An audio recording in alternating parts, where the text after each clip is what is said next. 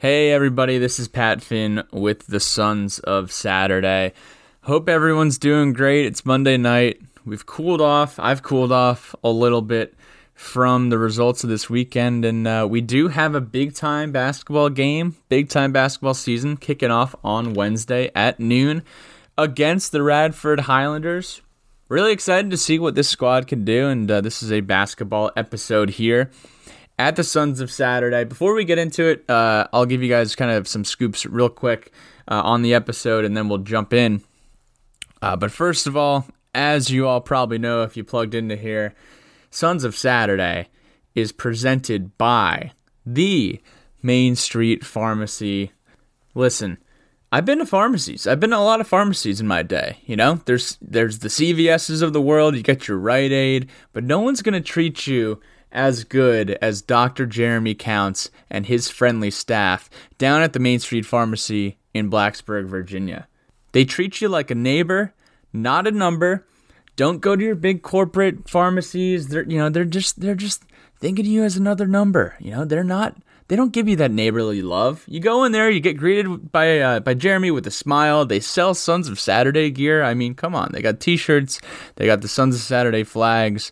And they really care about Virginia Tech, and that's what's most important. They care about Tech, they care about the students, the community, and Blacksburg, Virginia. Head on down to the Main Street Pharmacy and check out Jeremy and the staff and say hello. Tell them the Sun sent you. To share with you guys what we'll be talking about today, we got Coach Kevin Giltner coming on in his first year as assistant coach at Virginia Tech. Previously, he was assistant to the head coach, kind of like a special assistant role, but this guy knows Mike Young better than anyone at Virginia Tech, if you can believe that. We're going to talk to him. We talked to him for about 40 minutes, and he was great. He really gets me excited, gets Billy excited for the direction that this program is headed, both in the short term here with the additions of a lot of talent and fixing some of our size issues, but also just long term. In addition to that, afterwards, we have Mike McDaniel and Ed Williams coming on to do a little season preview of the basketball season. Ed and Mike and Ed, they're going to be doing some basketball-specific podcasts here on the Sons of Saturday feed.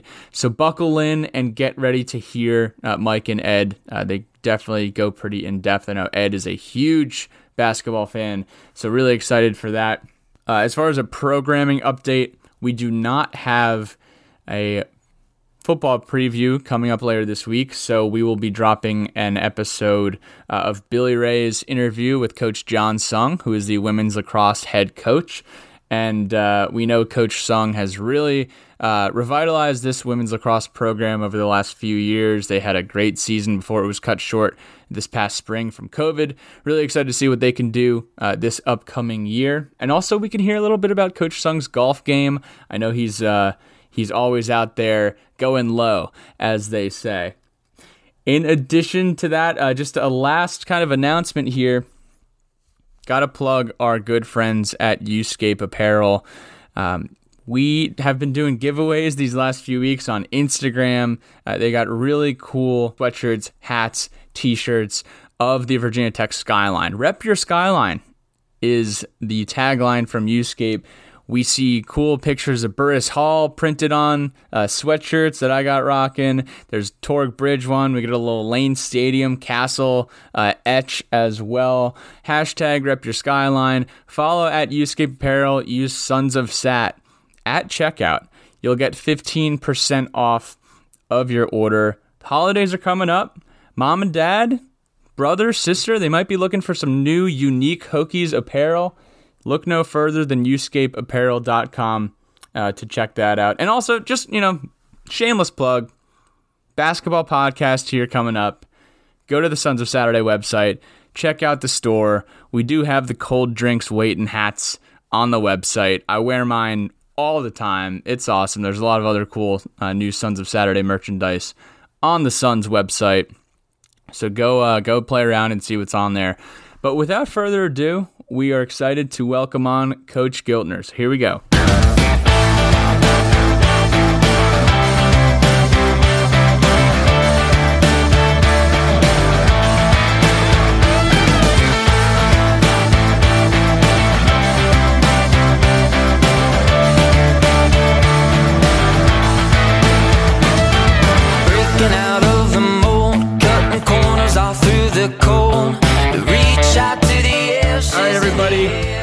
welcome back. The Mike Young era. Round 2 is beginning on Wednesday, November 25th. We got a big game against the Radford Highlanders, and we're extremely excited to welcome to the Sons of Saturday assistant coach Kevin Giltner. Now, just a little bit of background about Coach KG. I don't know the nicknames yet, Coach Kev. Everybody calls me KG. That's fine. All right, everyone calls him KG. All right, cool. But Coach Kevin Giltner followed Mike Young to Virginia Tech after spending 6 seasons at Wofford, 5 as an assistant coach. He spent the first year at Wofford as the director of basketball operations for the 2013-2014 season. Played at Wofford under Coach Young, so has known Coach Young for more than a decade. And that's a lot of popcorn kernels stuck in your teeth, my friend. Yep. Joined in 2019 when Coach Young joined the staff. And after serving as a special assistant to the head coach, Coach Giltner was promoted to assistant coach for this upcoming year. Him and Coach Young have been a part of all 5 Southern Conference championships in Wofford history. And Coach Giltner played at Wofford, where he averaged 14.8 per game during his senior year. Led the Terriers to the postseason 3 years in a row, earned all Southern Conference honors first team from the coaches and second team from the media, and scored 954 points, second in school history in games played with 131, and 6th in school history with 187 career three-pointers. So a lot of great stuff over down at Wofford, great stuff here at Virginia Tech. Kevin Giltner, welcome to the Sons of Saturday. I appreciate that introduction. I've never had quite that introduction. I'm already a big fan of you guys, but that made it that put some the icing on the cake for me right there. I appreciate that. Absolutely. Got to credit the Hokie Sports website, Wikipedia. We got all these resources. We got to use them. Coach, I gotta say, you got the Zoom background today, which is giving me the heebie-jeebies a little bit. I miss a packed Castle Coliseum, but nonetheless, really, really looking forward to this season. And wanted to just ask you right off the bat, how have you been adjusting? Are you healthy? How's everything been going? How have you been kind of navigating these unprecedented times here? Yeah, we're healthy. We're very fortunate. Our guys have done a heck of a job as far as COVID.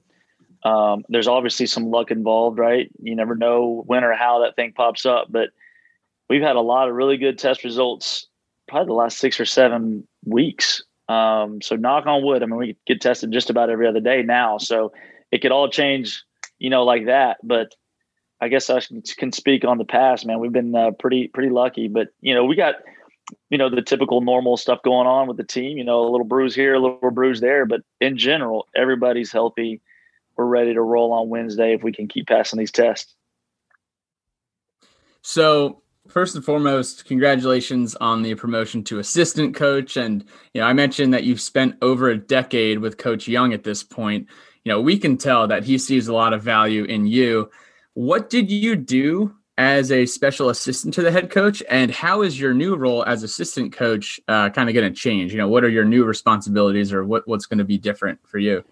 Yeah, that was a new role for me. At Wofford, we had 5 guys on staff, right? The head coach, 3 assistants, and then a strength coach who was also our ops at the same time. So it was a small staff. So we kind of did everything at Wofford. And then you come to Virginia Tech and you've got an army of people, right? We laughed all the time when we're watching games. We're like, oh my God, look how many suits are on the bench. We're not used to that. You got GAs and everybody. So it was a new role for me. So, I didn't have a guidebook to, hey, this is what you do. But I really wanted to be involved in recruiting. Obviously, I couldn't recruit. I couldn't make the calls. I couldn't go on the trips. But I wanted to be involved in case something like this did happen. An opportunity presented itself. I could kind of seamlessly make that transition. So, the on-campus stuff, the organization of recruits, all that jazz, I was very involved in the film work and everything. So that's one aspect of it. But I also, like you said, I know Coach Young really, really well. I've been with him for a long time. So when you're taking over a program and he's on the road recruiting, or he's going to speak to this Hokie club, or he's going to go do this event, he's busy as all get out in year one. He wanted to have somebody who could kind of run the show from the office and make sure this is how things are done. This is how he wants the practice to look. This is how he wants the film work to be, organized. This is how he likes to do things when we travel. So I got a lot of questions from our staff, who's mostly new with Coach, on how he wants things done. What does he like here? What does he like there? So I felt like I was kind of like that liaison for our staff. Instead of having to pepper Coach Young with, hey, how do you want this to be? Hey, they asked me. And I was glad to fill that role and kind of help from behind the scenes. And obviously the basketball X's and O's, you couldn't quote unquote coach in that role, but you can help Coach break down the film and hey, this is how practice should look. And, kind of behind the scenes guy. That's what I was. I was kind of the behind the scenes guys, and I had no problems making that or taking on that role. But I'm certainly glad to be in the position that I am now. This is the position I want to be. I want to be able to coach and recruit. And Coach Young told me, hey, this opportunity could be there. Come up here with me. And as soon as that spot opens, it'll be yours. And I got lucky enough to have it happen in year one or after year one. You mentioned a couple of things there I want to ask follow-ups on. So, you mentioned seeing more suits on the sideline in the ACC. So after your first year coaching in the ACC, was there a moment where it stuck out to you where you're like, I'm in the ACC now, or kind of an eye-opening moment, whether it was Castle or going to one of these other, classic schools? What was like the eye-opening moment for you joining the best basketball conference in America? Well, it's funny because when you take over a program, more times than not, you're taking over a program that's struggling. We were not in that case. We took over a program that had just went to the Sweet 16. Coach Williams did a heck of a job with this program. So this was already had a good culture set, already had the fan base ready to roll. So when we had our first game, I can't even remember who we played first game last year. Clemson. But I watched them play. Our first home game. Oh, okay. Our first home game. And we've come in and there's almost 3,000 students and the fan base is wild. I'm like, oh my gosh, this is the ACC right here. Wofford had a 3,500 seat arena. There was almost 3,000 students at Virginia Tech in the stand. So that's when I was like, oh my gosh, this is awesome. These people love the Hokies. This is high level basketball. And then, like you said, you going into Cameron, you going into Dean Dome, which I did at Wofford. We actually went into Dean Dome and won when we were at Wofford, but going to those places, as an actual ACC school, man, that vibe was just different. It was different than going to VMI. It was a little bit different than going into Western Carolina. Not that those programs are bad, but this level is just insane. So those had many eye-opening moments. Going into the Carrier Dome and seeing how big that place is. Holy smokes! It was fun though. I had a lot of wow, this is a different level feelings throughout the year. Yeah, and then I wanted to ask this just kind of a selfish question here. So in football, obviously you have the different coaches have different territories. Obviously, less coaches on a basketball staff. There aren't really there are position specific, but it's a little bit more open than it is with football. How is recruiting broken down between the different coaches? Is it strictly geographical? Is it position? What does that look like in a year where COVID isn't happening? Yeah, so no positions. So, somebody doesn't just recruit the bigs and somebody just doesn't recruit the guard. We all recruit everybody. And we've done on Coach Young's staffs in the past, specifically at Wofford, we've done geography-based recruiting. But when we got here, we're not doing that. Kind of everybody can recruit everybody. Like Coach Webster, Coach Frazier, those dudes are elite recruiters. They have relationships all over the country, all over the world. We think that we put them in a box if we said, hey, you just have this area. Now, naturally, they're going to have the Baltimore, D.C. area more than me, just because they're from that area. That's where they, kind of know a lot of people and things like that. And I'm kind of more of the Southeast guy. Being in the Southeast, growing up in the Southeast, being at Wofford, all that stuff. But, we recruit everybody and people have connections with this AAU coach, that high school coach. So we just communicate really well. And make sure that we're not kind of doubling up, make sure we're not, kind of running into roadblocks with each other. So we all get along really well. We spread our wings and we fly and get all over the country and try to kind of find the right guys for Mike Young. Yeah, to go off of that, in the last season, started off really strong. And then once we got into ACC play, we definitely saw some challenges. And a lot of those challenges were in part to lack of size and a lack of rebounding. And that was a huge thing. It was a challenge for the team. But mentioning finding the right guys and finding size, knowing that rebounding was a hurdle last year. What has the staff done to address that? And what do you think we should be looking forward to this season as far as from a personnel perspective? Yeah, well, we're definitely bigger and more athletic. We had PJ Horn and Brandon Johnson were really the only guys with size, and John, obviously, and Landers Nolly. So, and Landers wasn't really a true forward, right? We played him at the forward just out of necessity, but now you have Keve Aluma eligible, who I think you guys are going to fall in love with. He has gotten so much better. He's a transfer from Wofford. He's a beast. You guys will love him. I don't want to hype him up too much, but you guys will love that guy. He's Tyrese Radford, just way bigger and plays the post. He's kind of that kind of animal, kind of a little bit of a Dennis Rodman type personality to him, which we need desperately. And he's versatile. Obviously, we brought in David Gasson, a 6'9.5". We measured him yesterday, 6'9.5" with shoes on. He's a freshman. And then we got Justin Mutz, Cordell Pencil, who are grad transfers that will play the 4 and the 5 for us. And then John has made major strides as well. I mean, he's probably been one of the most improved guys. So now we have 5 legitimate forwards with length and athleticism that will really help those. Let us throw it in the post a little bit, help our rebounding woes, and just makes us deeper. And now everybody's a year older. So I think we really address the youth. I think we really address the athleticism. I think we really address the size. Obviously we brought in Cartier Jara, makes us older at the guard positions, but then the Naheems, the Jalens, the Hunters, the Tyreses of the world, they're a year older. They've got thrown into the fire as freshmen, and now they're way more experienced. So we're just older and more athletic and deeper in a quick little off season. So it's been fun. But to address your question about what does Coach Young look for, we're big on guys that can pass, dribble, and shoot, like big on skill. Coach Young, our old saying is, if you can't shoot, don't recruit. And it should be, if you don't shoot it well, don't recruit, right? We want guys that can really make shots.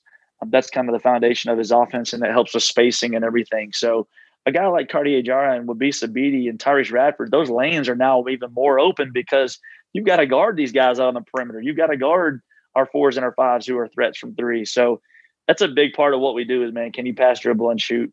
Obviously, at this level, you got to be athletic. You got to be big. You got to be able to defend. So it's a specific guy that Coach Young wants, but we've had some success early on in this recruiting trail. And I know you're going to be working with the guards, and we're adding a lot of size. We're adding a lot of folks who might be coming from the transfer market who are veterans, but also there's some new blood coming to the program. Darius Maddox and Joe Bamisil, who are 2 top guards out of the class of 2020. But just got to hear your take on Joe Bamisil. We sat down with him at Joe's Diner last week, which he had never been to. Wow. And we're excited for what he can bring to the team and what he brings to the locker room because he is a unique personality. But what are your thoughts on Joe B? He's unique in every way that you can imagine. Like, one, just look at him. He's got freakishly long arms. He's the strongest freshman that Coach Dave Jackson has ever coached. And it's just natural. Like, the guy is a mutant. He is freakishly long arm, can jump out of the gym. So you combine those 2 things, he could be a highlight reel on some fun nights. But he is a unique human too, man. He's got different things going on, which is fine. We embrace that. Like, we don't want robots. We don't want guys that think the same way as us. We want guys to challenge us, and not that he challenges us in a bad way. You know what I'm saying? He's got his own ideas, and he asks good questions. This is how I think about it. Why shouldn't I do? So it's been great for us, but he's a great dude. I tell you what, he really wants to be in the gym. He wants to be in the film room. He wants to get extra shots up. He wants extra lifts. And at the end of the day, you can think however you want to think, as long as you're a hard worker and you buy into the program. And that's Joe Bama. So he's bought in. And Darius Maddox is a really good player. Both those dudes can make shots. Both those dudes are athletic. And they're very mature for how young they are. Most freshmen, you got to teach them how to get in the gym. You got to teach them how to work, not those guys. So they just add some depth. And sometimes it has us scratching our heads as coaches, like, how do you find minutes for all these guys? Because we got a lot of good players. A lot of the times, you look at this roster, and if you didn't watch this team last year, you'd say, okay, we got a really young team that brought in some transfers who are going to, be the leaders of the team. And I'm sure they will be. But it's unique in the fact that we have so many sophomores and so many young guys who actually got minutes last year. Yeah. I'm curious kind of to understand what has been the focus for some of those sophomores as they moved into this new year, both from a developmental standpoint and a leadership standpoint. What have they worked on? What kind of strides have they made over this offseason? The biggest thing that anybody could notice last year is we just weren't big enough and strong enough. And that comes with youth, right? If you're young, you're not going to be the strongest guy out there. You're not going to be the most athletic guy because your body just gets worn into the ground after, the gauntlet of the ACC. So the body is what we've tried to address the most.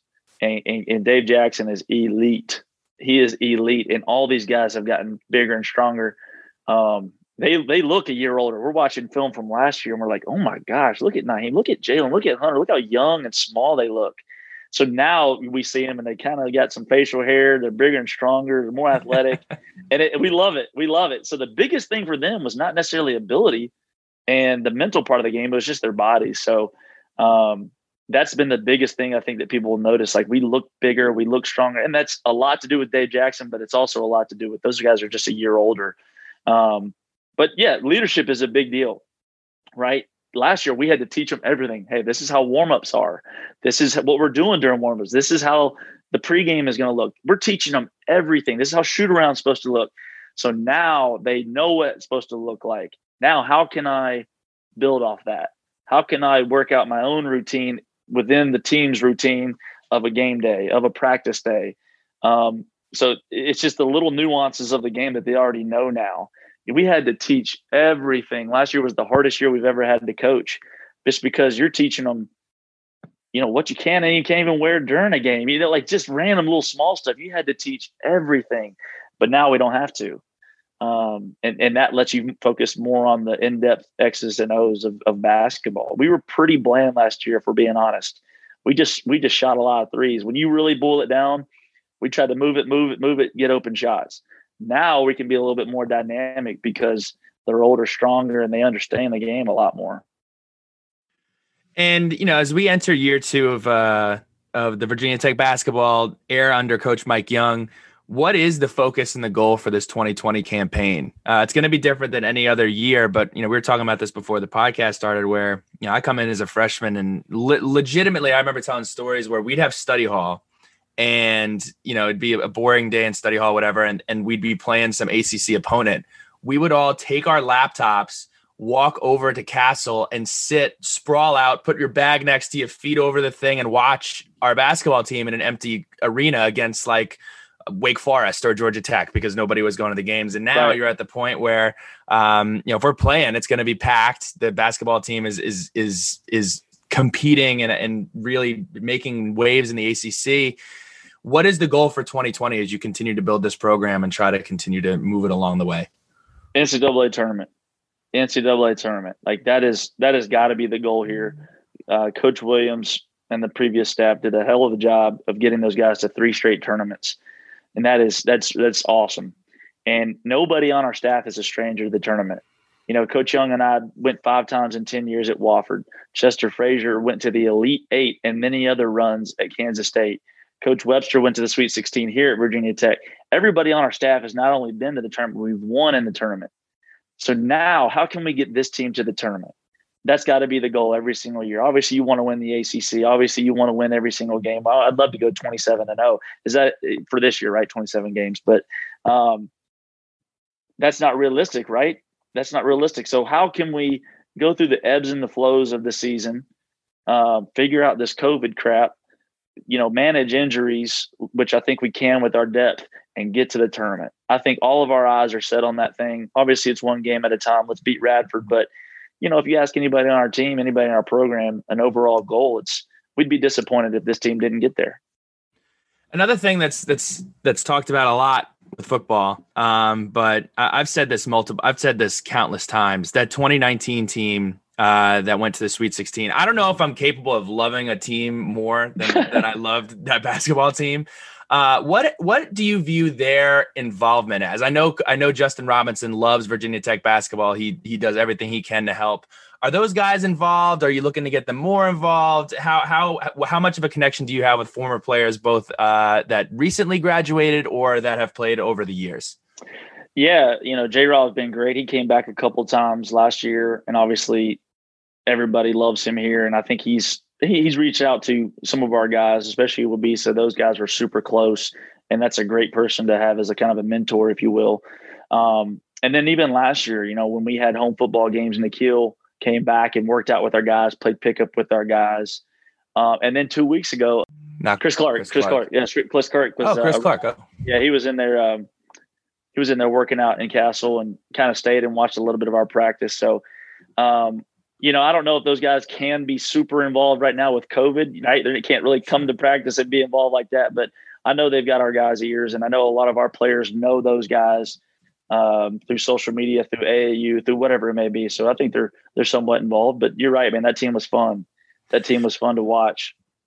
And then from what you've seen through this unit during off-season workouts and everything else, what would you say is the identity of this basketball team? What is when we tune in ACC Network or ESPN or ESPN2? Like, what can we expect out of the Virginia Tech Hokies of 2020, 2021?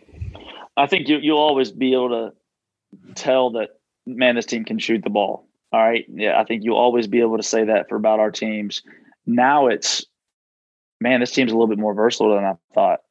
We can throw it in the post. We can get fouled more. The two things that are atypical for a Mike Young team were how often we didn't get to the foul line enough last year. That's atypical. We need to get there more.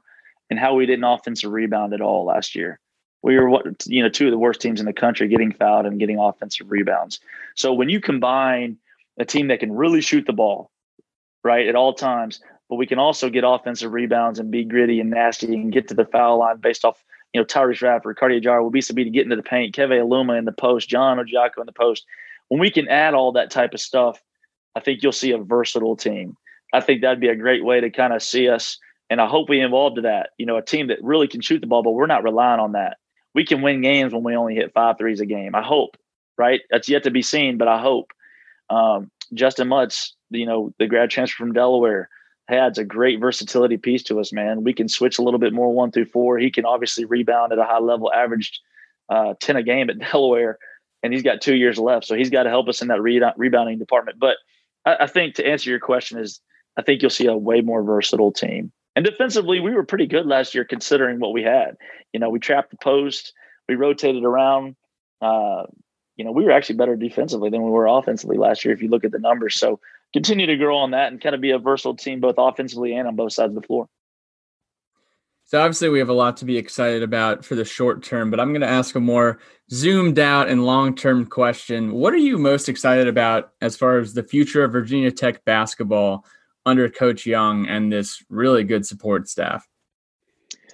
I mean, just like with any program you try to take over, man, you want to see this thing continue to go up and up and up. And I firmly believe that we have not only the administration that's been awesome, but our basketball staff. I firmly believe that we have the right people in place to make that happen. And we're going to attract really, really good people. We're going to attract really, really good players. And whenever you have, that type of combination, it's really hard to see yourself failing.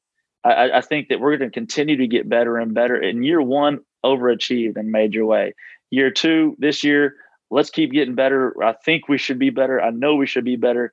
But then, when I think about what is this place going to look like 5 years down the road, we're going to be able to get better and better talent because people are going to find out how awesome Coach Young is and how good of a coach he is. And once he gets his feet set here at Virginia Tech, the sky's the limit because we can sell a lot, man. We can sell a lot. We got the new Student Athlete Performance Center. We got the new Student Athlete Dorm, which is not all student athletes, but it's the new dorm going up. The renovations to Castle. You've got a head coach that is from this area and wants to be here for the next 15 years. That's pretty rare in college coaching, right? To have somebody who's not looking elsewhere. He's not looking at the next job. He's ready to shut it down here in 15 years and leave the place that he grew up in a better place than he found it. So I think, man, the sky's the limit for this place once we can get our feet on the ground. And I think we're doing a great job so far. That was one of my favorite answers of all time. Yeah. So before we move into rapid fire, I got to bring this up. I tweeted this probably after our first or second win last season. I said the Mike Young era, get your popcorn ready. And I'm a huge John Rothstein guy. I love his branding. I love his catchphrases. I just love how consistent he is. But I am upset with him, or I guess I'm not mad. I'm just disappointed that he does not have a Mike Young catchphrase yet. And I've tweeted at him so many times. He hasn't put it out yet. He says it needs to be organic. You can't force it. But Kevin Giltner, what is your John Rothstein catchphrase for Coach Young or the Virginia Tech basketball team? I love get your popcorn ready. I love that. I don't have an original one. I love it too. And my only thought to that, Pat, is just wait. It's going to happen. We're going to make a freaking splash at this place, and we're going to get college basketball media loving Virginia Tech, loving the style of play. It's going to happen. It don't have to be organic. We're going to make it happen because this place is going to explode. I'm a firm believer in that. I want get your popcorn because that is so Coach Young, man. He is just a normal ass dude, like just a normal dude that just happens to be a great basketball coach. And if he wants to eat his freaking popcorn before the game, he don't care who's watching it. I just want my damn popcorn with some butter on it. That's his thought process, man. So I'm all in. Let's do that. Get your popcorn ready because it touches on a lot of different things. Pre-game, but also you better watch us play because it's going to be fun. Absolutely love that. So we're going to jump in here to Rapid Fire, which is brought to you by the Chesapeake Center for Complete Dentistry. Shout out our guy, Dr. John Cranham, Dr. Caitlin Cranham. Sons of Saturday will get you 50% off your teeth bleaching necessities and everything else. Go check them out. Hit them up. They got a great website, and they got a great group of people there. All right, KG, favorite place to eat in Blacksburg? PK's. Respect. Favorite place to grab a cold drinks when those cold drinks are waiting? Yeah, I mean, shoot, I shouldn't have said PKs because it's PKs again. Yeah, PKs. I do love lefties too, but to eat. But the PKs. Basketball team loves lefties. That's a basketball staple is lefties. I've never been to lefties. I got to cross it off the bucket list. You haven't been to lefties. You haven't been to Cabo Fish Taco. You never. Oh, I love Cabo too. I love Cabo. There's so many good places to eat in Blacksburg. I love it. Oh yeah. Favorite Mike Young-ism? Oh my God, I have a book. I have a book of those. Ask anybody on our staff. Sometimes he says stuff and everybody's like, what is he talking about?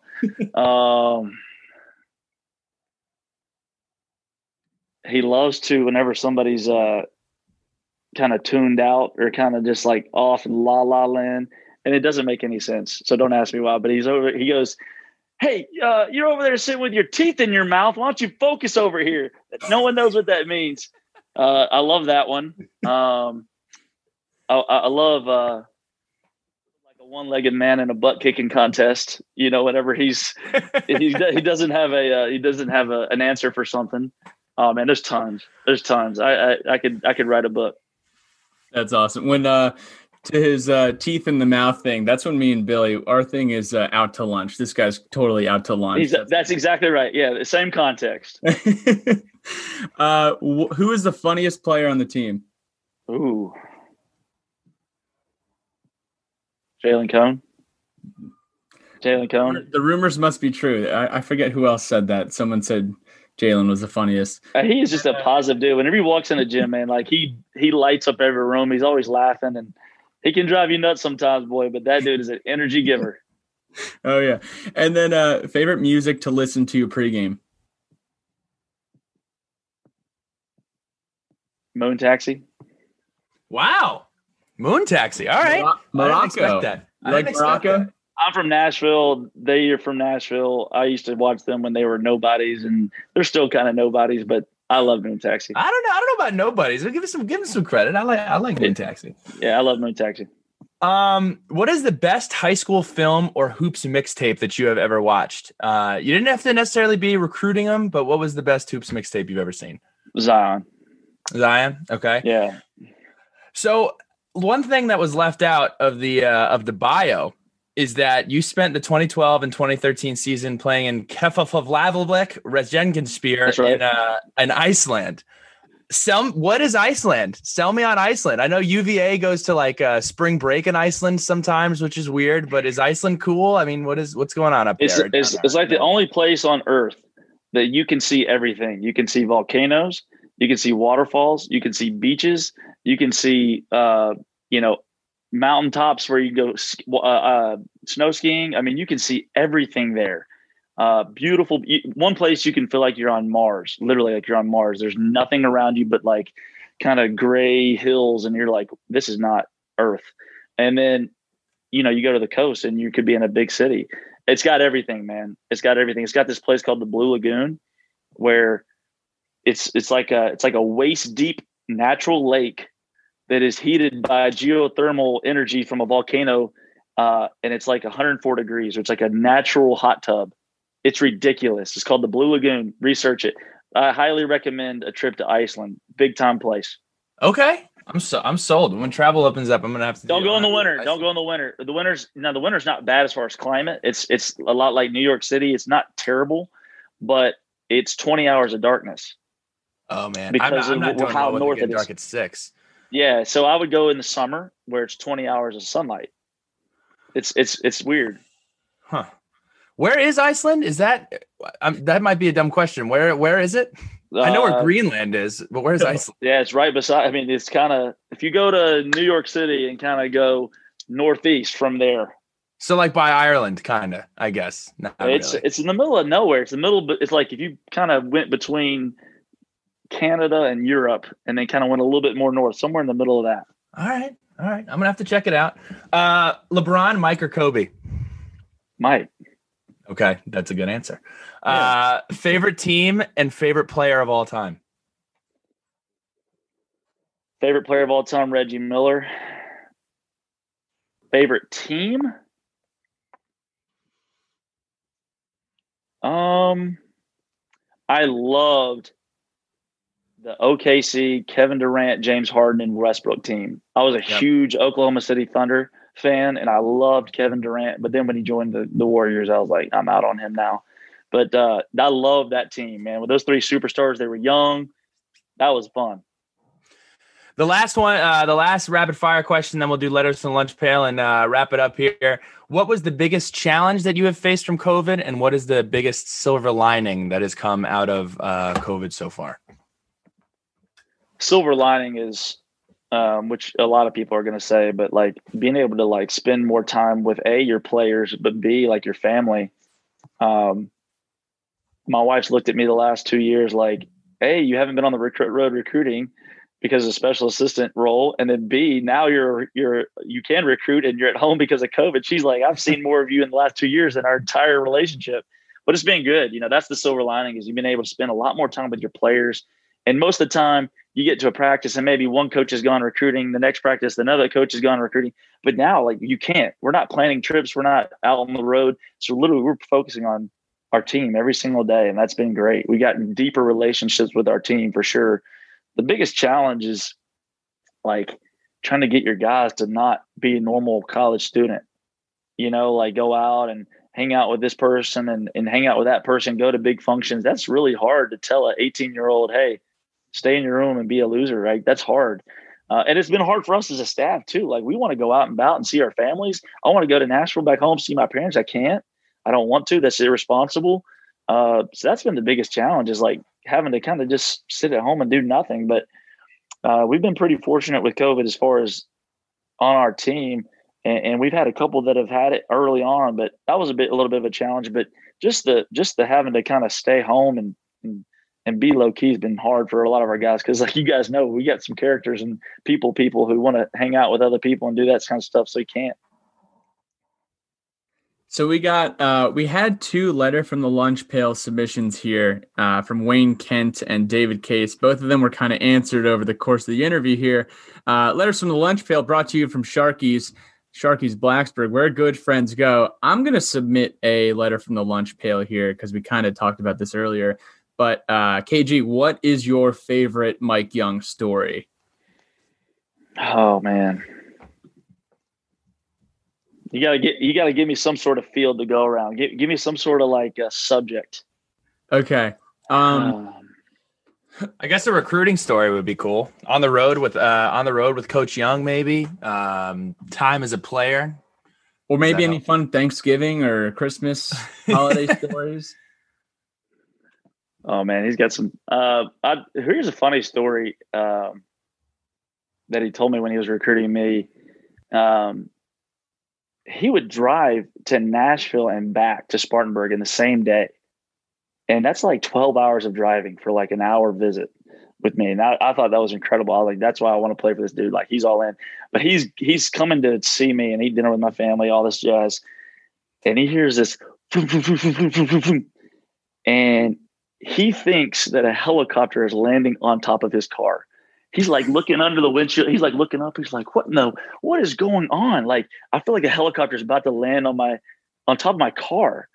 But he just had a flat tire. It was just, like, so he pulls over, has to change it. I thought that was a really, really funny story when he was telling that. But, Kylie, I remember one time we were playing at Austin P when we were together at Wofford, and we had a couple guys that were not playing well. And this is around Christmas time. When you said Christmas, it made me think of this. He goes off on this rant on our guys. We lost the game, and we should have won the game. We did not play well. And he's going off, and I can't say everything, but he's like, in the morning on Christmas Day, make sure you got your pajamas on and you walk down the steps and you look up under the tree and find your game. You guys are terrible. Like, he was just kind of going off on these guys. That was one of the best all-time rants I've ever gone on. Like, come down in your pajama, tiptoe down there, look up the tree, and find your game. It just goes on. Oh my God. I was back behind everybody like this, just like trying not to smile. But hey, we got back from Christmas break and we won a heck of a run, and we won a lot of games in a row. So maybe it worked. Dang. Well, Coach, I got to tell you, this has been a blast, and it's been a long time coming. I remember back when you first got the promotion, and here we are a couple weeks away from the season. This last segment, shout out section. Anything you want to shout out, anything you have going on, just take us home here. But we can't thank you enough for your time on this Sunday, and we cannot wait. I can't stress this enough. We can't wait for basketball to get started. Yeah, we're pumped too, man. We can't wait. But shout out to like all of our trainers and all of our medical staff and all the administration. Like, I don't think people understand like what all Hisham, our trainer, go forth, kind of the trainer for everybody, and our medical staff and Dr. Rogers and McCready and everybody. I'm missing people and I shouldn't. But like the protocols and the things that they have to go through for us to even practice every day, it's insane. Like, they do 10 times the work that they would do in a normal year because of COVID, and our administration between setting up the gym and how they're going to pull this thing off. We had a real run through on Saturday of kind of like what it's going to be like, and the protocols and the regulations now is insane. Those guys are working their butt off just to give us the opportunity to play basketball. So we appreciate that because we get to do what we love because they're putting in that extra effort. So shout out to those guys, man. I don't think they get enough credit during all this. So that'll be my shout out for everybody. Coach, can't thank you enough. Looking forward to it, and we will talk soon. But super excited about this basketball season, the future of this program, and wishing you nothing but the best in 2020 and 2021. I appreciate you guys. Love what you guys are doing. Happy to be on. Let me know if I can ever help you guys in any way. You guys have been awesome.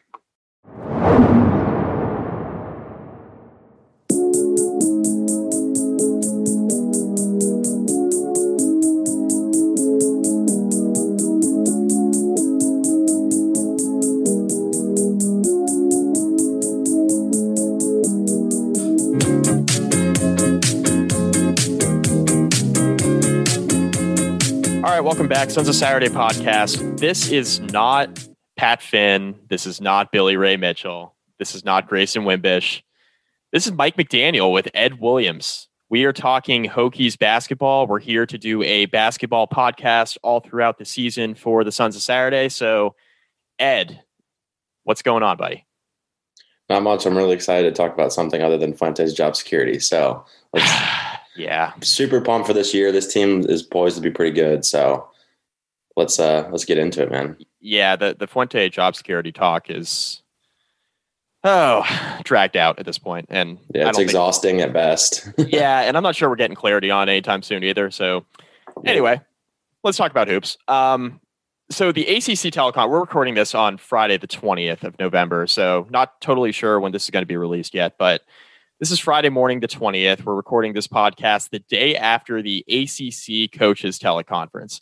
Ed, let me start with this. I was on that call. It was a technical difficulty disaster. Yeah, I followed, through your Twitter feed all day, reading what the various coaches had to say, and it didn't seem to be going very smooth. I guess it's not a good sign when you don't hear from probably the two coaches of the two top teams in the conference, Leonard Hamilton and Tony Bennett. So I don't know how. I don't really think that's a good look, but hey, it's 2020. You got to make do with what you can. It sounds like you guys were able to hear from Coach K, and he had some, national level insight in terms of what they think. He did. Could go down throughout the year. So that was interesting if you want to dive into that a little bit. Yeah. So David Teal actually prompted the question. Shout out, David. Asked him about the bubbling of the NCAA tournament and asked him, hey, like if this season were to get delayed or pushed back, would you advocate for a later ACC tournament and then later on an NCAA tournament that would go into maybe May, June timeframe if needed with COVID? And Coach K basically said, yeah, I mean, I've always been an advocate for that. If we need to push it back, let's push it back and let's try to play it because it's meaningful, not only for the NCAA from a revenue standpoint, but it's meaningful to the kids. It was really interesting, Ed, because, when Clemson comes to the podium, right. And, we're wondering what Coach Brownell is going to say about this. David Teal asked him a similar question and Brad Brownell basically just says, yeah, I mean, more than like the NCAA just needing the money, like this is really, really meaningful for the kids. And it's been a rough year for the kids and for a lot of people. And if everybody's able to have that opportunity, then let's go on and play, even if it's a delayed season or a delayed tournament or what have you. So as of now, it sounds like the season is going to tip off next week. And Mike Bray, this was interesting too, Ed. Mike Bray of Notre Dame says, hey, we're playing right into the teeth of this virus with a second surge. And, basically said, we're going to see if we can get all these games in, optimistic that we can get most of them in, but it's probably not likely we get all of them in. And that's just kind of the nature of 2020, I think. Yeah. And, to build on that, I've seen a lot of people on Twitter and elsewhere saying, oh, we should push back the start. And, because of this, new surge of the virus. And then I saw our own Pat Finn with a good point this morning where he said that may be true, but tipping off now is while there's no students on campus. So the basketball teams should essentially be in bubbles for at least the time being during these, extended breaks that these various schools are going into. Like I know Virginia Tech is, home for Thanksgiving and they're home for the, until the new year and the new semester. So from that perspective, it actually kind of is a bubble to start at the beginning of the year, which could be really good. And I mean, who knows how it looks once kids get back to campus, because we saw that with football once regular students were back on campus, teams started popping up, especially Virginia Tech. So it'll be really interesting to see how it plays out. I'm very optimistic though. There's been a lot of negative talk about how football's gone, but overall it's kind of hard to, there've been games missed every week, but the season, when we're over halfway through the season at this point in these various conferences, and it hasn't been terrible. I mean, the NFL has managed to do pretty well. So I'm optimistic. And yeah, I agree with, Brad Brownell, like the overwhelming talking point is the money. And yeah, that's obviously huge. With last year, they lost all that revenue, the NCAA, and that's huge for them. But the kids also want to play. Like, there's a lot of guys who, this is, this is the end of their career. Not everybody makes it to the NBA and they want to play as much basketball as they can. So I really hope that for the sake of the NCAA, for the sake of the kids, and for the sake of the country, they can make this work. Because canceling the NCAA tournament last year was brutal. So it was rough. I mean, we were so close to it too. I mean, the conference tournaments were all tipping off, and we're literally like a week and a half from March Madness, and they're like, "Nope, can't do it."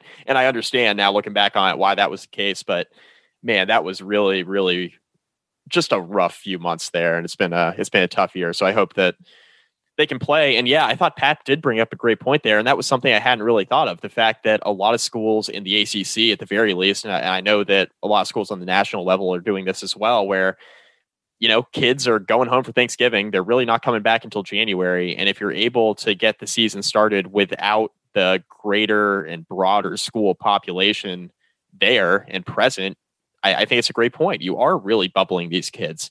And the other point too is, I think the risk is obviously you're always running a risk anytime you're in a group to catch the virus, and it's spread easily and all that. But I would feel like with the general student population off campus, I think the greatest risk of catching the virus is kind of removed from the equation. So it'll be really interesting to see how college basketball goes here over the next few weeks. I'm hopeful like you, and I'm optimistic that we'll see games played, and that of course includes Virginia Tech, which Ed, I'm optimistic about this Tech team. Let's talk about the roster a little bit, because this is a nice mix of veterans, but also some young guys here. Obviously a lot of hype around the freshmen, David N'Guessan, Joe Bamisile, obviously garnering a lot of hype, which is understood because of what kind of player he was in high school. Darius Maddox, obviously a nice, really nice guard from Oak Hill. So what do you think of this team top to bottom from a depth standpoint and from a veteran leadership standpoint? You got Beatty, you got a lot of guys who played as freshmen who are going to come into their own as sophomores. What do you think of this team top to bottom here? I'm really excited about this team. Preseason ACC number 11. I think that's pretty low. I expect them, one of my predictions that I was going to say for the end, but I'll throw it in there now, is that we finish in the top 8 in the conference. Mm-hmm. Because of that depth and some of that veteran leadership. My projected starting 5, I don't know about you, but I've got Beatty, the transfer from Kansas State, Diarra, I think that's how you say his last name. And then Naheem Aline, I think, is going to make a big step this year. He's got a lot of Justin Bibbs in his game. He does. Not just the lefty perspective, but the way he plays as well. And then the transfer from Delaware, Justin Mutz, I'm really excited about. And Kiev Aluma, is that correct? The Wofford transfer? Keve Aluma, I think. Yeah. Well, regardless, we have a big man from Wofford that sat out last year that was a solid player from Mike Young at Wofford. And I think, a year off, year in the weight room, that kind of thing could be really helpful. And then just you go on down, and it's just a lot of players that have a lot of experience playing in a Virginia Tech uniform. Jalen Cone, Hunter Couture, Tyrese Radford. Those 3 come off the bench. That's a lot of shooting. And then, the always bulldog Tyrese Radford just doing a little bit of everything. Had an amazing year last year, and I think he could be a perfect 6-man type role. And I haven't even gotten to the freshmen. So, yeah, this team's got a lot of depth. They're going to play a lot of guys, I think. Coach Young's kind of said as much. There's a couple of guys. John Ogiako, I think, has the potential to be a really good player. And in a year where eligibility doesn't really count, I think that could be huge for him. And his development. He's a giant dude. And you saw glimpses of the potential as the year went on last year with him. And then Joe Bamisile and Darius Maddox. Obviously Joe's getting a lot of love, and rightfully so. But I'm super excited about Darius Maddox too. 6'5", can shoot it, can score, at all 3 levels. He's a good player. And then the transfer from Iowa, Cordell Pemsel, the 6'9", he kind of, had a good start to his career out there. And then, National Player of the Year, Luka Garza comes in, and you don't get to play as much. So that happens. Life. But that's a lot of depth. I just named 12 guys. So, and that's not even including, the other freshmen, and from the rest of the roster on out, it's kind of some walk-ons and things like that. But 12 guys is a lot of guys, and all that, I can see pushing for significant playing time or, in a role. But think about that. I'm looking at 6'9", 6'10", 6'9", 6'7". That's more height than the entire Buzz Williams era. So yeah, no doubt about it. Yeah. What are your thoughts on the lineup? I think this could go a number of different directions, and it's really interesting because I look at this team top to bottom. I agree with you. So much depth. A lot of guys who have played a lot of basketball, not necessarily at Virginia Tech though, right? Talk about Cartier. I think it's Cartier Jada from Kansas State is how he pronounces his last name. So that was new to me. I think he's going to come in. It's pretty clear he's going to be a starter. Mike Young said that he's going to come in and play point guard right away, which to me means that Beatty is either going to be the first guard off the bench, or he's going to move to an off-ball role, which is basically what he occupied when Justin Robinson was here for Virginia Tech. So that's a little interesting wrinkle, and I think that suits Beatty's game better to not be the primary ball handling point guard, but he can do that if needed, as he showed for much of last year. I think that there's a possibility for Jada and Beatty to be the two starting guards, because I think what you get there is a mix of speed, offense, and then perimeter defense. Jada's a little bit underrated as a defender. I thought he always was in the Big 12 at Kansas State. He was just an electric guy on the fast break and really good offensively as a player, but he's a guy who I think his defense is a little bit underrated. And Wabissa Beatty is one of the best on-ball defenders in the country, let alone the ACC. I mean, he's just really tough to score on. The Athletic released an article today, Ed, and it was an anonymous ACC players poll. You know, who do you think the best player in the conference is? Who do you think is the player who's hardest to score on? The player who was hardest to score on was Wabissa Beatty, and that was from an anonymous players poll throughout the ACC, which I thought was very interesting. So I think Beatty's received some recognition, obviously, in the conference for how difficult he is to go up against because of how good of a defender he is. But I could see a lineup with Jada and Beatty in the backcourt. I think that would be a formidable duo. Two seniors, right? You have Jada as a grad transfer and Beatty as a senior. Two guys who can step in and give you that veteran presence in the backcourt. And some of the best teams we've seen throughout the years in college basketball have had veteran leadership in the backcourt. And I think that's what this provides you with. As far as the rest of the lineup is concerned, it's going to be interesting to see what Mike Young wants to do here, because I think if he wants to go big, he has the option to go big, right? You got Cordell Pemsl, Justin Mutz, and Keve Aluma.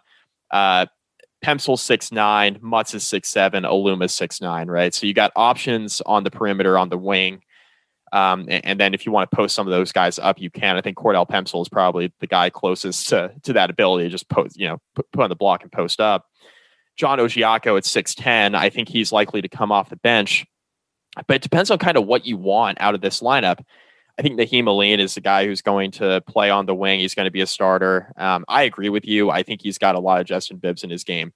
Obviously, the lefty comparison is there, but I think his ability to create a shot off the dribble is something that Bibbs was able to develop from his freshman to his sophomore year, and I think that we can see a similar jump from him this year. I do think Joe Bamisile is going to play a lot. I'm not sure if they're going to throw a freshman in the starting lineup right away. I think it's probably more natural that he comes off the bench, but he's going to play a ton. Mike Young mentioned in a press conference last week with reporters that out of all the freshmen that Tech has on the roster, whether it be scholarship players or walk-ons, Bamisile is probably the furthest along because of how his game translates to the next level offensively and defensively. He did mention, though, that David N'Guessan is going to play a lot, even though his shot isn't quite there. He's so athletic and he's such a rangy defender that Mike Young said he's going to play a good bit. So expect to see at the very least those two guys play a lot. And then I think Darius Maddox will obviously get some playing time behind the two primary guards. But it's really going to depend on what Mike Young wants to see out of this lineup, because I think unlike some Virginia Tech teams more recently, what this team has now that they really didn't have under Buzz Williams is versatility. They can go big, they can go small, they're athletic on the wing, they're athletic in the backcourt, they're even athletic in the front court now. And I think this is a team that has a lot of upside. I agree with you. Ranking Tech as the 11th best team in the ACC, I think is essentially the media saying, look, we see all these guys with potential, but prove it to us, right? You have a lot of guys who haven't played together before. When you consider all the transfers from Mutz to Jada to Cordell Pemsl, like guys who have not played at Virginia Tech before, but have played a lot of college basketball, trying to mesh with this team of young freshmen and sophomores, that'll be really interesting to me. The two players that stand out to me that I think will be most interesting to monitor from a minute standpoint and kind of where they fit in, whether it be a starter or off the bench, is Tyrese Radford and Jalen Cone. Jalen Cone, I think, is definitely going to come off the bench, but he is kind of a spark plug. You throw him in there, he can come off the bench. He's just he makes everything he looks at, right? The only issue is that he's like 5'8". Like, he comes off the bench, he's not a big guy, but he shoots the absolute lights out. And I think he's a spark plug off the bench offensively that you throw in there a good bit. And he's extremely athletic, quick, and a guy who can create his own shot, which Virginia Tech didn't have a lot of last year, but he was one of the few guys who could. And Tyrese Radford was one of the best players in the ACC last year with this bully ball game that he played at 6'2", 200. He reminded me a lot of Marcus Smart when he was at Oklahoma State. He just kind of, guarded everybody well, did a little bit of everything well, but did nothing like spectacular. I mean, I will say the one part of Radford's game that stands out to me is his ability to rebound, Ed, because at 6'2", having him be one of the leading rebounders on the team is something you don't see very often. So that obviously translates. But those are the two guys who I think are kind of forgotten about with all the transfers coming in and all the freshmen that are coming in and expected to play a big role. I think Radford and Cone can kind of be the glue to hold this whole thing together. Yeah, it's a really good point. I mean, I was looking at, who I projected to start, with Beatty and Jara. That defense, like you were talking about, the defensive tandem could be pretty lethal. Beatty's a known commodity on defense throughout the ACC and the country, and has been basically since he was a freshman. Yeah. But yeah, Jara at Kansas State last year averaged 1.8 steals per game, and is, like you said, a one-man fast break. So ridiculous. And he's probably the player I'm, in the short term, the most excited about. Obviously, he's a senior, he's got 1 year, but his stat line last year and the kind of player he, showed he can be is pretty special. And what we were missing last year, which is someone who can initiate offense off the dribble. We haven't had that since Justin Robinson left, and, force those rotations to get those shooters open, because we have a lot of, knockdown guys, but we just didn't have anyone. Beatty's not a one-on-one off the dribble kind of guy. Right. That's not his game, but the addition of Jara could, prove to be really, really helpful for guys like Naheem Aline, Jalen Cone, Hunter Couture, all of these knockdown shooters. And yeah, like you were saying about the two guys to monitor their minutes. I hope Radford doesn't, I hope his inability to shoot isn't something that plays him out of the lineup, because he does provide so much else that it's just like that the other guys just don't. And I know that, Coach Young loves the shooters, and apparently Radford's shot's gotten a little better, but that's just not his game. He's the bulldog, and I hope he finds a way in the lineup, and I think he will. Jalen Cone, same thing. I agree with you. He's the spark plug, come off the bench, knock down threes, create open shots for yourself. Something to monitor is apparently he's got a boot on. I've seen that for the last few weeks on his TikTok, actually, believe it or not. So the inside scoop there from TikTok. Jalen's got a boot on, so I'm not sure what the deal with that is. How that's going to affect his season. Hopefully it's nothing too serious, because he's so much fun to watch play. That Syracuse game last year was insane. Yeah. Nuts. He's a fun guy to watch. In terms of the minutes thing that you were talking about, I don't know what to expect from Hunter Couture this year. I don't either. That's a guy that I'm kind of like looking at, and I'm like, all right, his role is what his role is. He's a wing 3-point shooter, catch it, put it up, don't even think about it. Where does that fit in this lineup? I don't know. There's a lot of questions with this lineup, because it's almost like an embarrassment of riches, where there's so much talent that I think Coach Young's going to have kind of a hard time figuring out which lineups play well together and things of that nature. Because there's a lot of guys that, have the talent to play. It is interesting that David Ngessen's going to be, I'll say this about him. So when he committed, I was like, oh, 3-star, that's cool. And then I went and watched his film, and I was like, that's not a 3-star. That kid's way better than that. Yeah, right. Exactly. Yep. So I'm not surprised that he's getting the high praise that he's getting so early. I would be surprised if he plays a lot, because I think he plays a similar role to Justin Mutz. And I think Justin Mutz is probably just more polished and, more physically imposing and things of that nature at this point in his career. So it'd be cool to see, the three young guys, Bamisil, Maddox, and Ngessen remind me a lot of Robinson, Blackshear, and Clark. So yeah. Hopefully the three of them can stay together for a few years. I think Darius Maddox has a chance to be the best of all of them. He's just got a smooth game, just really smooth player. Maybe it'll take a little bit longer for him to adjust to college level, but I think he could be a really good player, years down the line. I'm really excited about the versatility of this lineup with Beatty, Jara. You throw in Radford, Mutz, and then maybe even like Ojiako. That's a really good defensive lineup. There's just a lot of versatility that Mike Young and his staff are going to be able to, mess around with, especially in the early going against weaker opponents, which we can dive into next if you want. Yeah, real quick on Couture, I'm with you, because he's got that set role. So I think he'll play a good bit. I just don't know when it's going to be. Like, I don't know, like, with what lineup is he going to play with? I guess naturally his fit would be with guys who are going to slash to the hoop, so he can just stand outside and just bang threes. But I'm wondering if I'm just kind of wondering what his minutes look like, because I think a lot of it's going to be matchup dependent on who Tech is playing and, what Mike Young thinks the best way to attack the opposing defense is.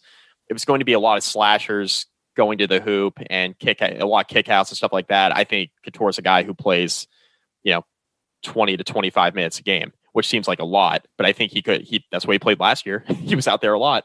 So yeah. I think there's potential there. There's also potential for him to play like 10 to 15 minutes a game, which I think is probably more likely. So I don't know. It's going to be interesting to see kind of how he fits. As far as the schedule is concerned, Tech had a potential game with Oregon that was taken off the schedule. That would have been kind of cool measuring stick game against Dana Altman, because those teams are always well coached. So COVID sucks, but November 25th, next Wednesday. So Tech plays Radford at Castle Coliseum at noon, day before Thanksgiving. That's the opener for the Hokies.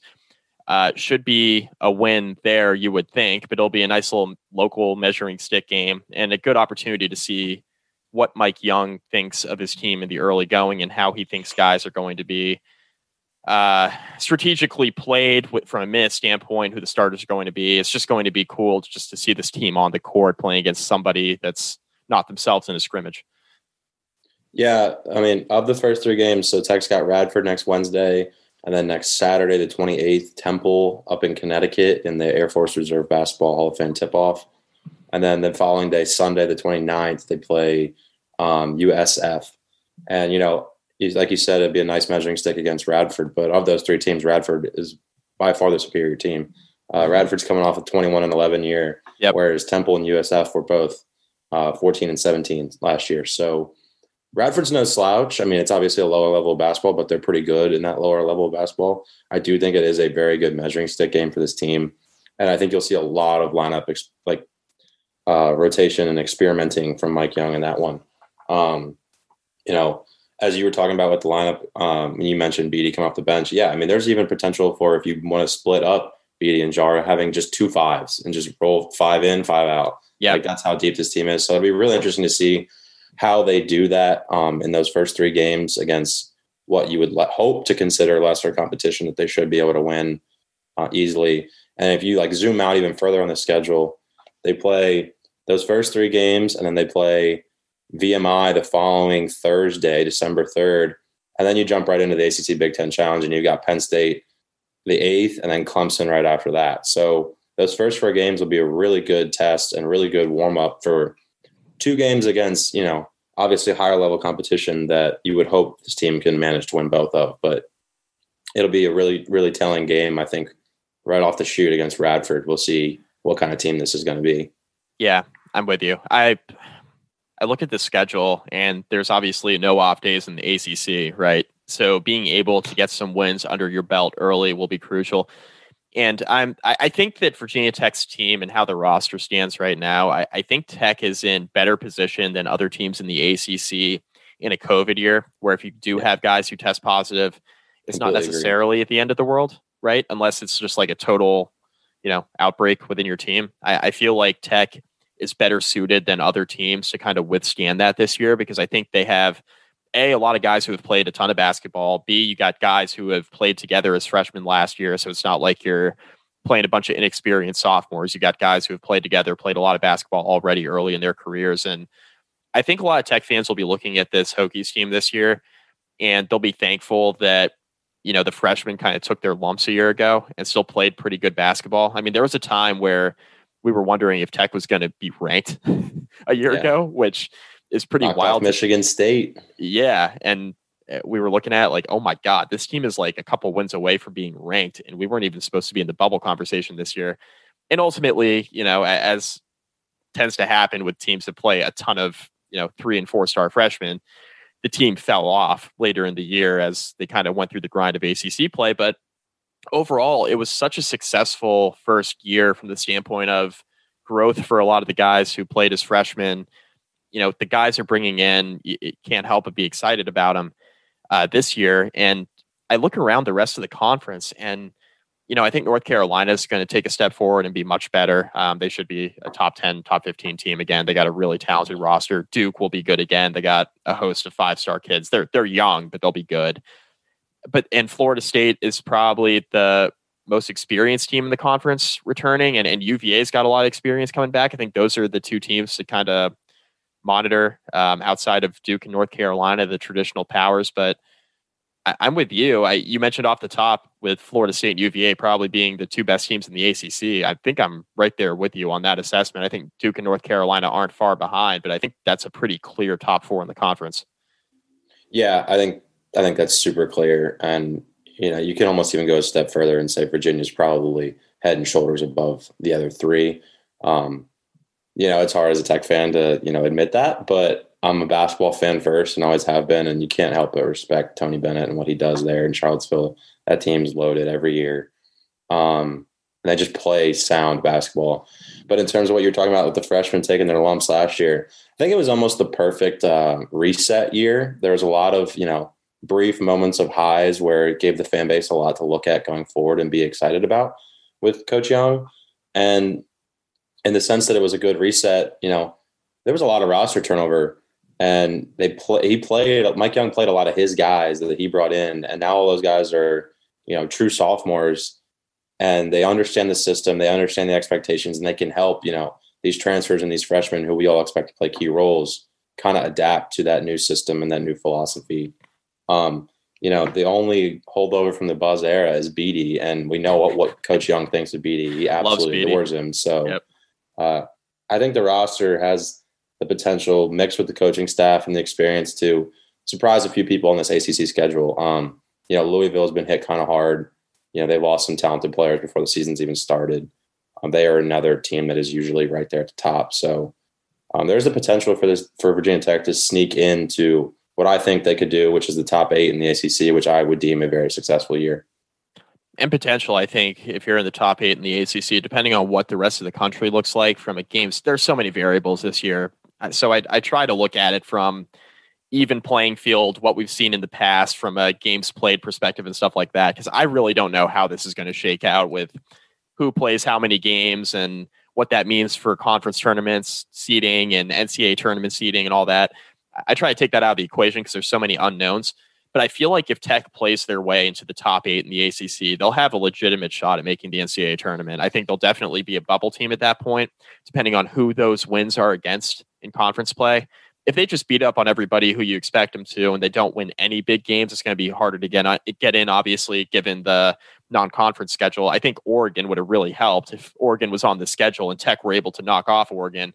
Then you have a non-conference game you can kind of hang your hat on. But Tech doesn't really have that this year from a non-conference standpoint. I mean, they play a Penn State team that's now without their head coach. So they got a first-year head coach situation there in Happy Valley, which is, Penn State's been a talented team for the last couple of years, and you remove their coach from the equation for off-court stuff, and that gets a little bit dicey. But it's really going to come down to, as it usually does, what Tech does in conference play. And it's a pretty tough schedule top to bottom, as you'd expect. I mean, you got obviously North Carolina late in the year you got to play. You got Duke, you got UVA, you got Florida State. I mean, it's just not an easy slate. And if Virginia Tech can win a few of those, tough swing games against the top 4 or 5 teams in the conference, I think they obviously will have a pretty decent shot at playing their way into March, depending on how that ACC tournament looks. Yeah, and the schedule's so weird. It's almost like baseball where you're playing like a series. You got these 2-game in the middle of the week, back-to-back days, like Tuesday, Wednesday against Duke, Tuesday, Wednesday against Louisville. Like it's almost like baseball where you want to get a split, split and get out of there and get home. So it's very interesting how the schedule's laid out. I think it's going to make for a lot of fun if everything goes, the way it's supposed to, fun for viewers. But just looking at the ACC predicted order of finish, for this year, Virginia Tech at 11, they're going to have a chance to knock off a team that is voted a little bit higher than them right off the bat in the first ACC game in Clemson. So Clemson was predicted to finish 10th. Georgia Tech is 9th. NC State 8th. In my opinion, Virginia Tech is probably better than all 3 of those teams. Yep. I'm not a huge fan of Georgia Tech and what they've, they lack of what they've been able to build down there in all those years the pastor's been there. So I think Virginia Tech should be able to knock off all 3 of those teams. And then right ahead of them is Miami, Syracuse, Louisville. Who knows what Louisville is going to look like? Syracuse, Jim Boeheim's out right now. Miami's always kind of a toss-up. So there is definitely the potential for Virginia Tech to surprise a lot of these teams with their depth and, the unknown, somewhat unknown of what Mike Young and his staff will bring. I saw a little bit of it last year, but I highly doubt that was, we released the whole playbook kind of thing. Yep. In a year when we didn't have much talent and experience. So I think there's a lot of potential for a lot of madness to go on throughout the entire season in college basketball and not just in March. So it should be a really fun one. I'm looking forward to the season, looking forward to what Virginia Tech's got going on. So I'm really, really excited. So before we get into our, 3 predictions for the season, I just want to add a couple more points. So Tech opens the ACC year with Clemson on December 15th. Tech also opened with Clemson last year, and that was the very first game of the year. Tech won that game to kind of showcase the ACC network because they had that weird one game for a bunch of conference teams. It's like, hey, let's showcase the conference network. Okay, great. Tech beats Clemson, surprises everybody, and Mike Young's first game as head coach. That was the favorite. That led to the favorite quote by Mike Young of, all right, let's go get something cold to drink. Let's try to do that again. We got cold beers waiting. Yeah, let's try to do that again to Clemson on December 15th to kind of open up the ACC year. And Ed, you mentioned the games that are kind of like series, right, where you play games on back-to-back days against some of these conference opponents. First of which comes December 29th and 30th, so right after Christmas. Tech has Miami at Castle Coliseum for the first of several 2-game series that they have. But I think we'll really learn a lot about Tech in the early part of January. They got Louisville January 5th and 6th, Notre Dame on January 10th at home. They got Duke January 12th and 13th at home. So it's beneficial to Tech that they do have a lot of these games at home. I guess the one wrinkle that's interesting on this schedule that I observed is that Tech plays Notre Dame 3 times, which is very odd. They have a game against Notre Dame scheduled for January 10th, and then January 26th and 27th, they play Notre Dame in South Bend. So that's a little odd. And it looks like, looking down the schedule, I guess Florida State also, February 9th and 10th, and then Louisville February and 20th, Miami as well. Louisville and Miami as well. So we're going to see a lot of some of these teams.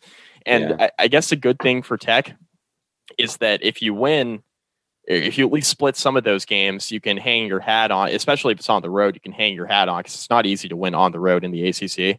I think if Tech is able to pull off some upsets here against some teams ranked a bit higher than them, at least in the preseason rankings, I think that would go a long way to trying to get themselves into a good seed in the ACC tournament and then try to find their way into the NCAA tournament, which quite honestly might even be like a year ahead of schedule, given what Mike Young inherited in Blacksburg. So yeah, I would definitely think that would be at least a year ahead of schedule. But going back to what you were saying about those teams we played 3 times, the schedule makers were somewhat kind because of those teams we played 3 times.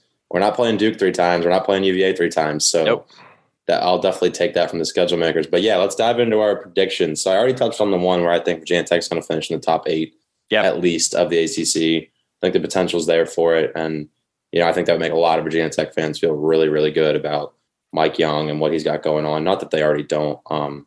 Get your cold beers waiting hats on SunSaturday.com, by the way. I'll jump into my second one. I think Cartier Jara makes an all ACC team. We didn't have anybody on any of those teams last year. Nolly was an honorable mention. I think Jara has the potential to make, at least 3rd team, if not 2nd. I think he can be a really good player that I'm not sure people in the conference are familiar with coming from a K-State program. So I'll kick it over to you. Give us 1 or 2 of yours. So I think Tech pulls an upset against one of UVA and Duke. They see them several times on the schedule. Both of those teams, UVA and Duke, are far and away going to be favored in the games that they play against Virginia Tech, whether it's home or on the road. I think Tech always seems to pull an upset against one of these 2 teams every year. I don't think it's that bold to say, even though there's this huge talent gap between Tech and UVA and between Tech and Duke, I don't think it's outrageous to say that Tech is going to be able to pull off an upset against one of those 2 teams, maybe both this year, given the depth that they have and the uncertainty and all the freshmen that Duke's going to play in particular. A really young team there in Durham that I think could be had if Tech shows up and plays well with their veteran leadership on the roster. So I think that's a possibility. I like your top 8 prediction a lot. I think I'm going to side with you there. I think Tech being ranked 11th is a little bit low.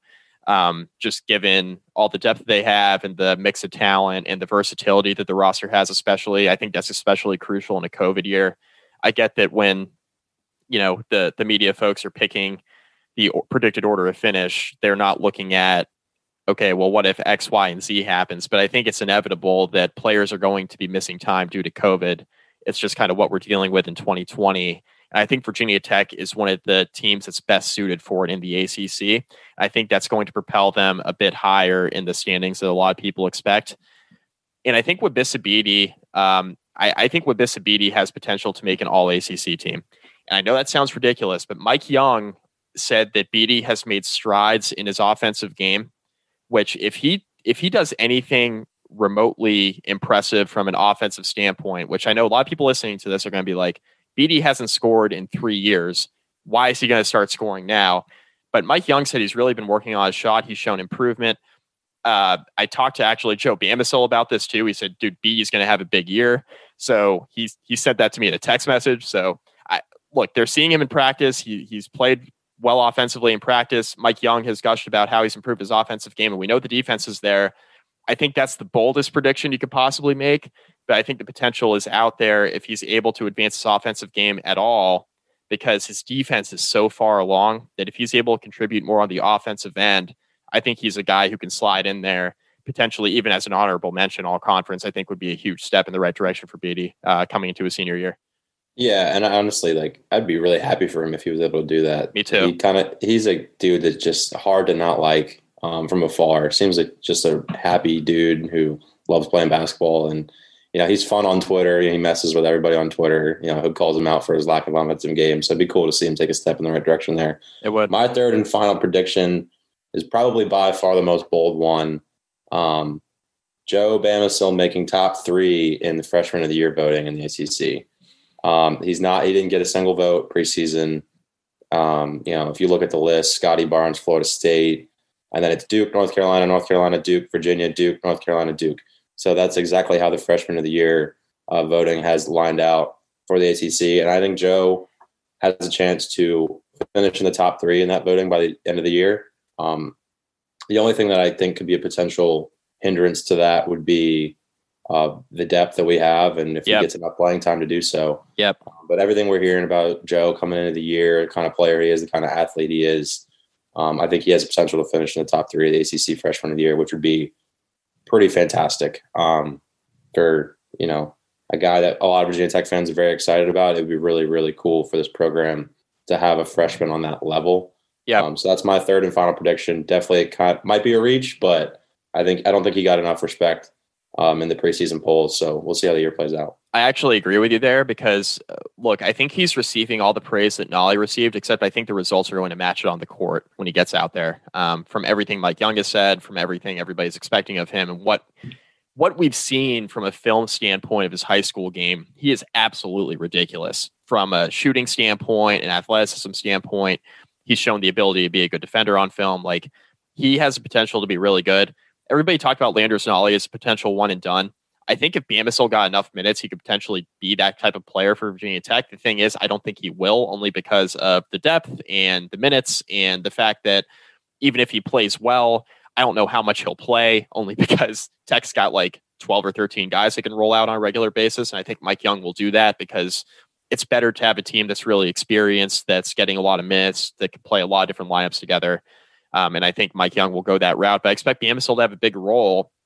It would surprise me if Joe was in Blacksburg all 4 years. I'm not saying he'll transfer. I don't think that. I'm just saying from the standpoint of going to the league, because he's got an NBA frame. He's a really good scorer. He's a guy who can defend. He's super athletic. He's everything you look for in an NBA prospect.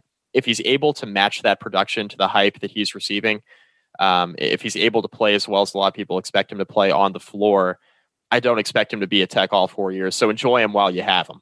That's all I'll say about that.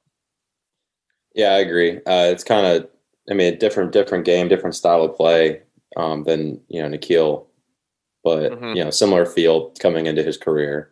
Agreed. We'll be grateful for every year we've got him kind of thing. So, I would love for him to finish in top 3 ACC of the year. Freshman of the year. Sorry. That'd be something that would kind of put this program on the map in terms of recruiting down the line. Like, hey, we can put freshmen, on the national stage early and fast, and into the league in turn. So hopefully he's here for more than a year, but I'm not counting on it. He's a pretty talented dude, so I'm really excited to watch him play. And it would be really good. You mentioned the recruiting standpoint. Just kind of last thing before we finish up here. You mentioned the recruiting standpoint and how important that would be. It would also speak a lot to the program, not just Buzz Williams, just what he was able to do with Nikhil, but also for Mike Young to do this with either one of these freshmen or multiple freshmen, where it's like, hey, you can come here, you can be a one and done, or a guy who enters the draft early after a couple years, and we'll send you to the pros. You'll be ready to play. You'll play well in conference play, get a lot of exposure in the best conference in the country. And this is now a program thing with Virginia Tech, not just a Buzz Williams thing. And I think that would be a really good step in the direction of the basketball program for Virginia Tech. I think Mike Young obviously gives his players the freedom in his offensive system to get the job done and do that. So we'll see. This will be interesting. So, Ed, you got anything else before we finish up here? No, I'm really excited for the year. This was fun. I'm excited to continue to put these out every week. I think Coach Young's put together a really good team really fast in Blacksburg, and Virginia Tech fans have a reason to tune in. Next Wednesday, Saturday, Sunday. Tune in and watch, because this team's got the potential to shock some people on the national level. Very, very excited, and go Hokies. And it gives you a distraction from football, which absolutely is needed.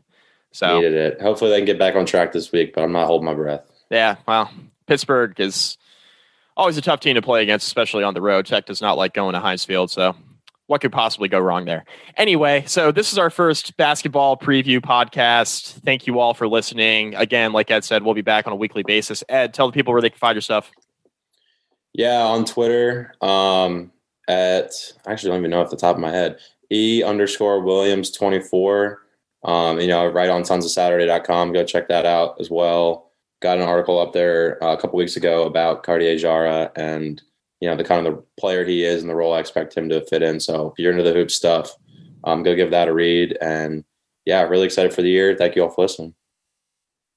Yeah, so make sure to go follow Ed, follow all his stuff. Go check out sonsofsaturday.com. That's where Ed writes. That's where I write. Check out the Locks of Saturday podcast. We don't only do football betting, but we do hoops betting as well, as we're kind of getting into basketball season. That's something we plan to plan on doing. So go check that out.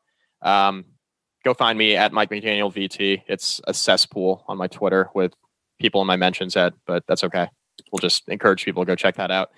You encourage it. I do encourage it. Everybody tells me that. They're like, Mike, you just bring this upon yourself, which I do, but it's fun. So go check that out. It makes for a good time. Everybody at least enjoys it, and it's entertaining. So go check that out and follow along with us at sonsofsaturday.com all year long, as Ed and I and a host of others continue to write about the basketball program. And then just come check out the Sons of Saturday podcast every week. We'll be releasing a basketball pod, Ed and I, at least on a weekly basis, and we'll try to keep you all updated on what we think and our thoughts on the year as the season plays out. But until next time, go Hokies.